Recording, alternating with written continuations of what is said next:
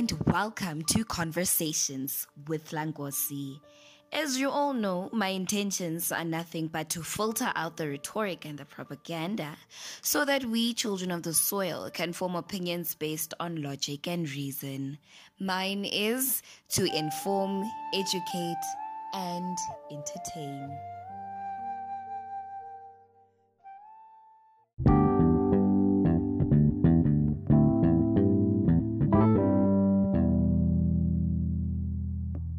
An Egyptian queen renowned for her beauty, Nefertiti ruled alongside her husband Pharaoh Akhenaten during the mid-1300s before Christ.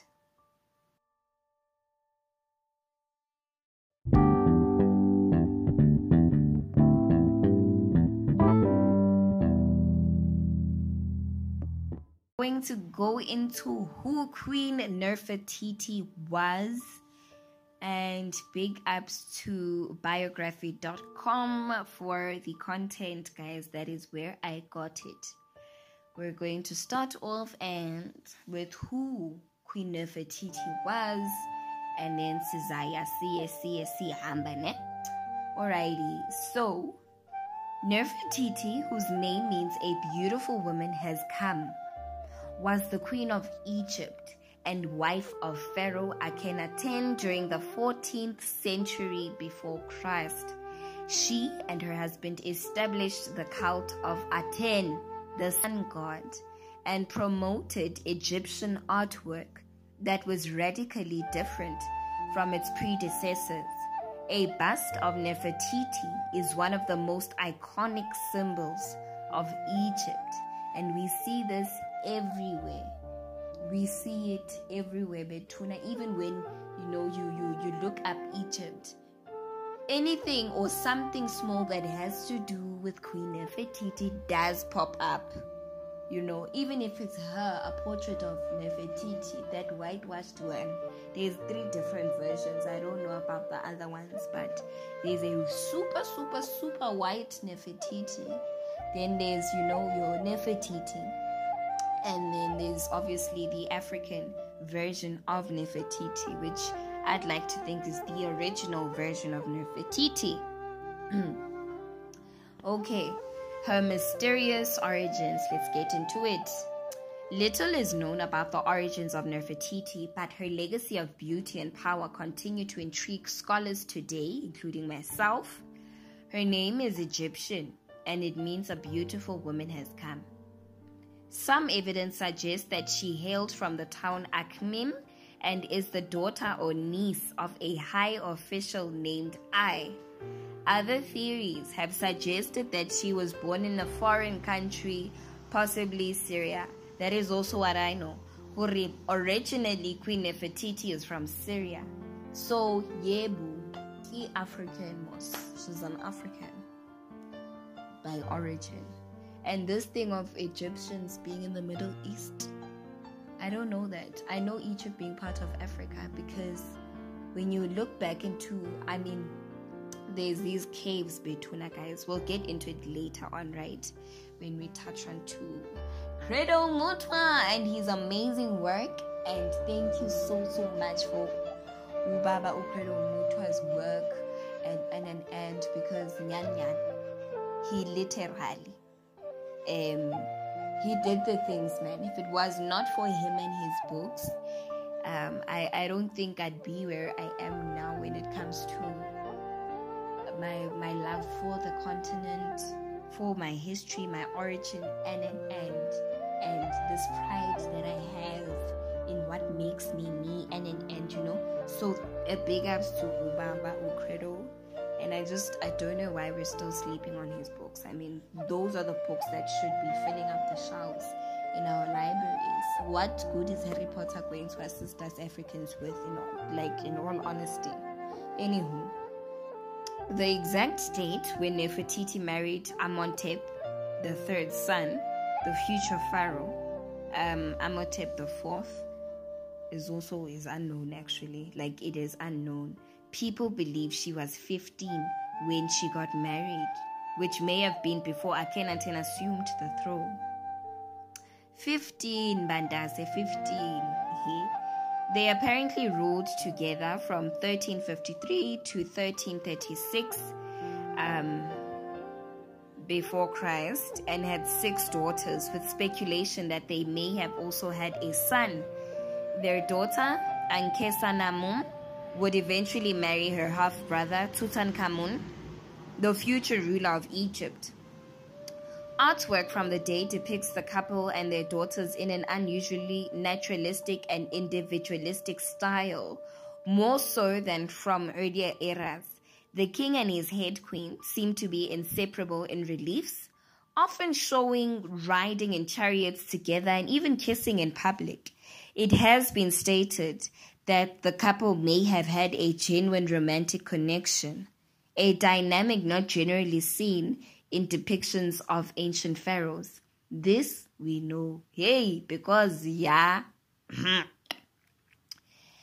Nefertiti and the pharaoh took an active role in establishing the Aten cult, a religious mythology which defined Aten, the sun, as the most important god and the only one worthy of worship in Egypt's polytheistic canon. Amenhotep IV changed his name to Akhenaten, also seen as Akhenaten in some references, to honor the deity. It is believed that the king and queen were priests and that it was only through them that ordinary citizens could obtain access to Aten.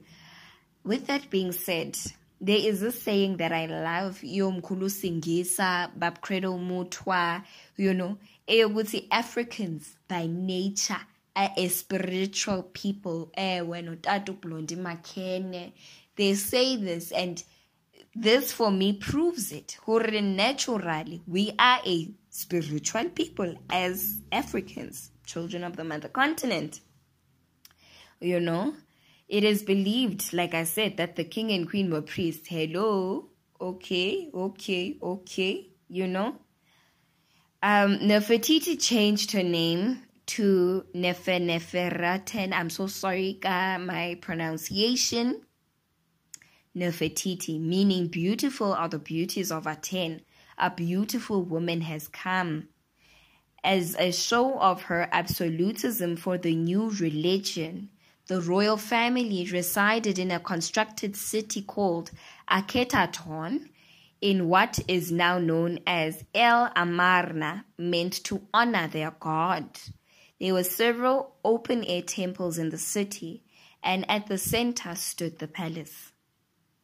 Nefertiti was perhaps one of the most powerful women ever to have ruled. Her husband went to great lengths to display her as an equal. In several reliefs, she is shown wearing the crown of a pharaoh or smiting her enemies in battle. But despite this great power, Nefertiti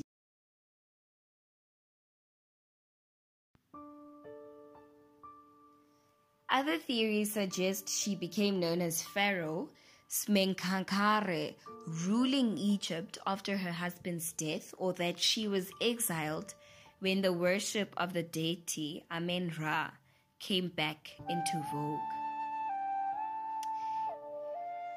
And that's basically Nefertiti, guys. That is Nefertiti. We will go into everything later on, but this is, like a young intro for all of the queens and who they are and why we actually honor them and why these phenomenal women of color, are and should be celebrated and not forgotten, and why their stories should be told,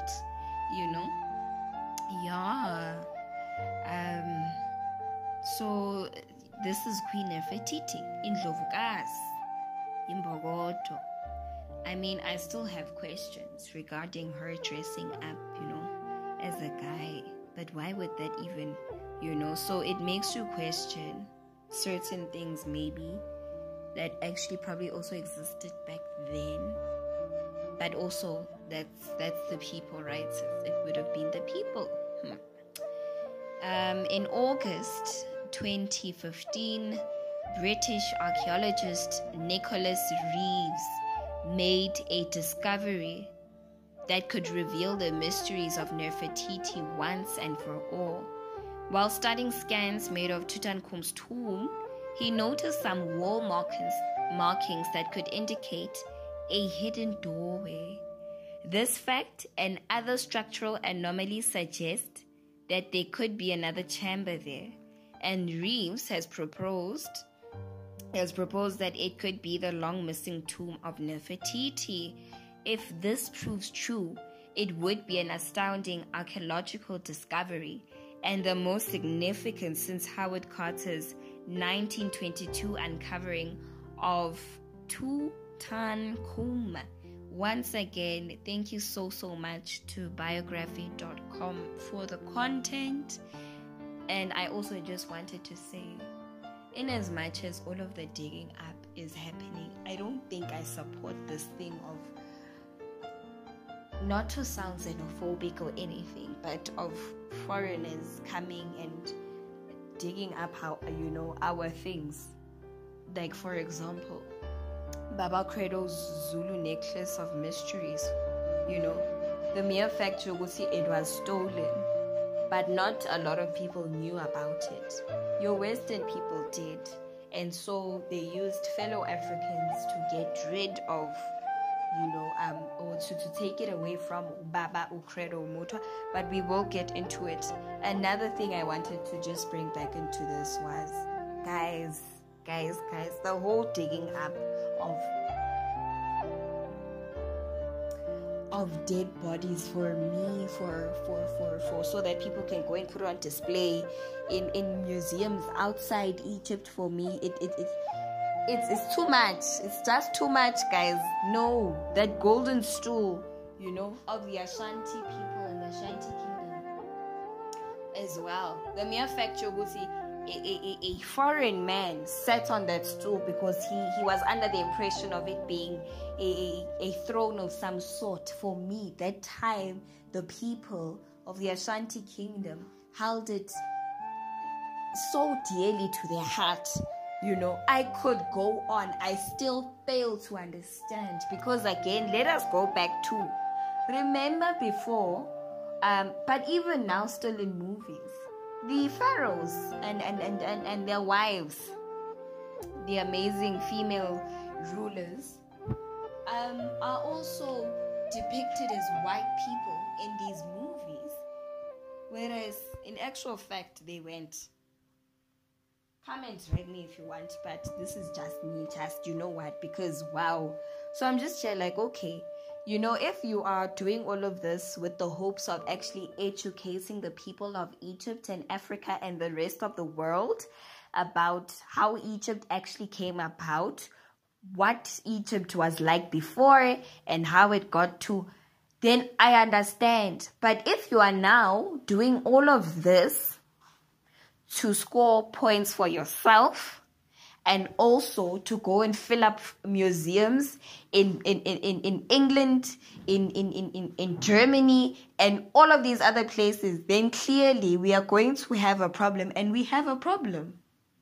I mean, it wasn't so long ago when we bumped into articles of, people saying, figures just move in a museum. Whoa! And then, oh my goodness, it's a scary bomber. What type of a thing? If African people used that object as a means to worship their gods, and that thing is bound to move. It is bound to move. It's even worse because it's in a place where it shouldn't be. You understand? So I'm just there like, hello, stop it now. And how many of our stolen artifacts have actually been returned to us? None. How many? Sarah Batman, for example, but I didn't understand how could that government themselves still hold on to things that did not belong to them. The remains of, fallen heroes in other places that were only brought back years later. Why would you keep these things? And the mere fact that Sarah Batman was treated the way she is, and they went as far as keeping her body parts, and I can't even go into it because it literally, Department of Anger maintaining apagum, because really it angers me. It really does. It angers me, you know. So let's hope this British, you see, hey, you know what? The way I feel about man, hey, yeah, this British archaeologist, let's just hope everything is just genuine. But from my side, I call genuineness pa. Ayikho ayikho bafethu. Ne? On that, his discovery.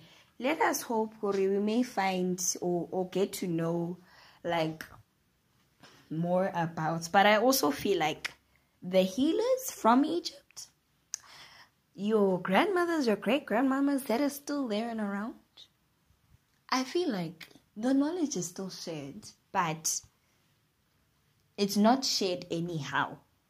And I feel like there are probably certain people that actually do know, but again, it must be reserved for the people of Egypt and Egypt alone, or Africa, but not for foreigners, because then for them it becomes a show. It really does. It literally becomes a show, and it's just something else, you know. But yeah, guys, that was basically who Queen Nefertiti was. And you see how, you know, we still need to come back to it. Like I said, this is like a young intro into the queens, and an end. We are literally going to break it down.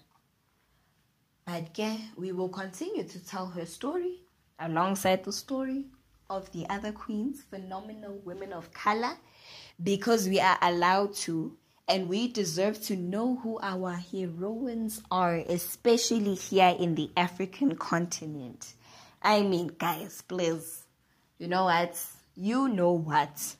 Anywho, thank you very, very much for offering an ear, and, you know, if you have any questions, any suggestions maybe as to which queen must be next, or who you'd actually like me to, you know, go into, I'm so sorry for that. It's a bad habit. It must stop. Yeah, if you have any suggestions, questions, you can always just send me an email via aepdlamini@gmail.com, or you can send a DM, right, a message if you do have me here on the Anchor platform, or you can just comment and save yourself the hassle. Hey, thank you once again for offering an ear. Nibeni right, bantase nibeni right.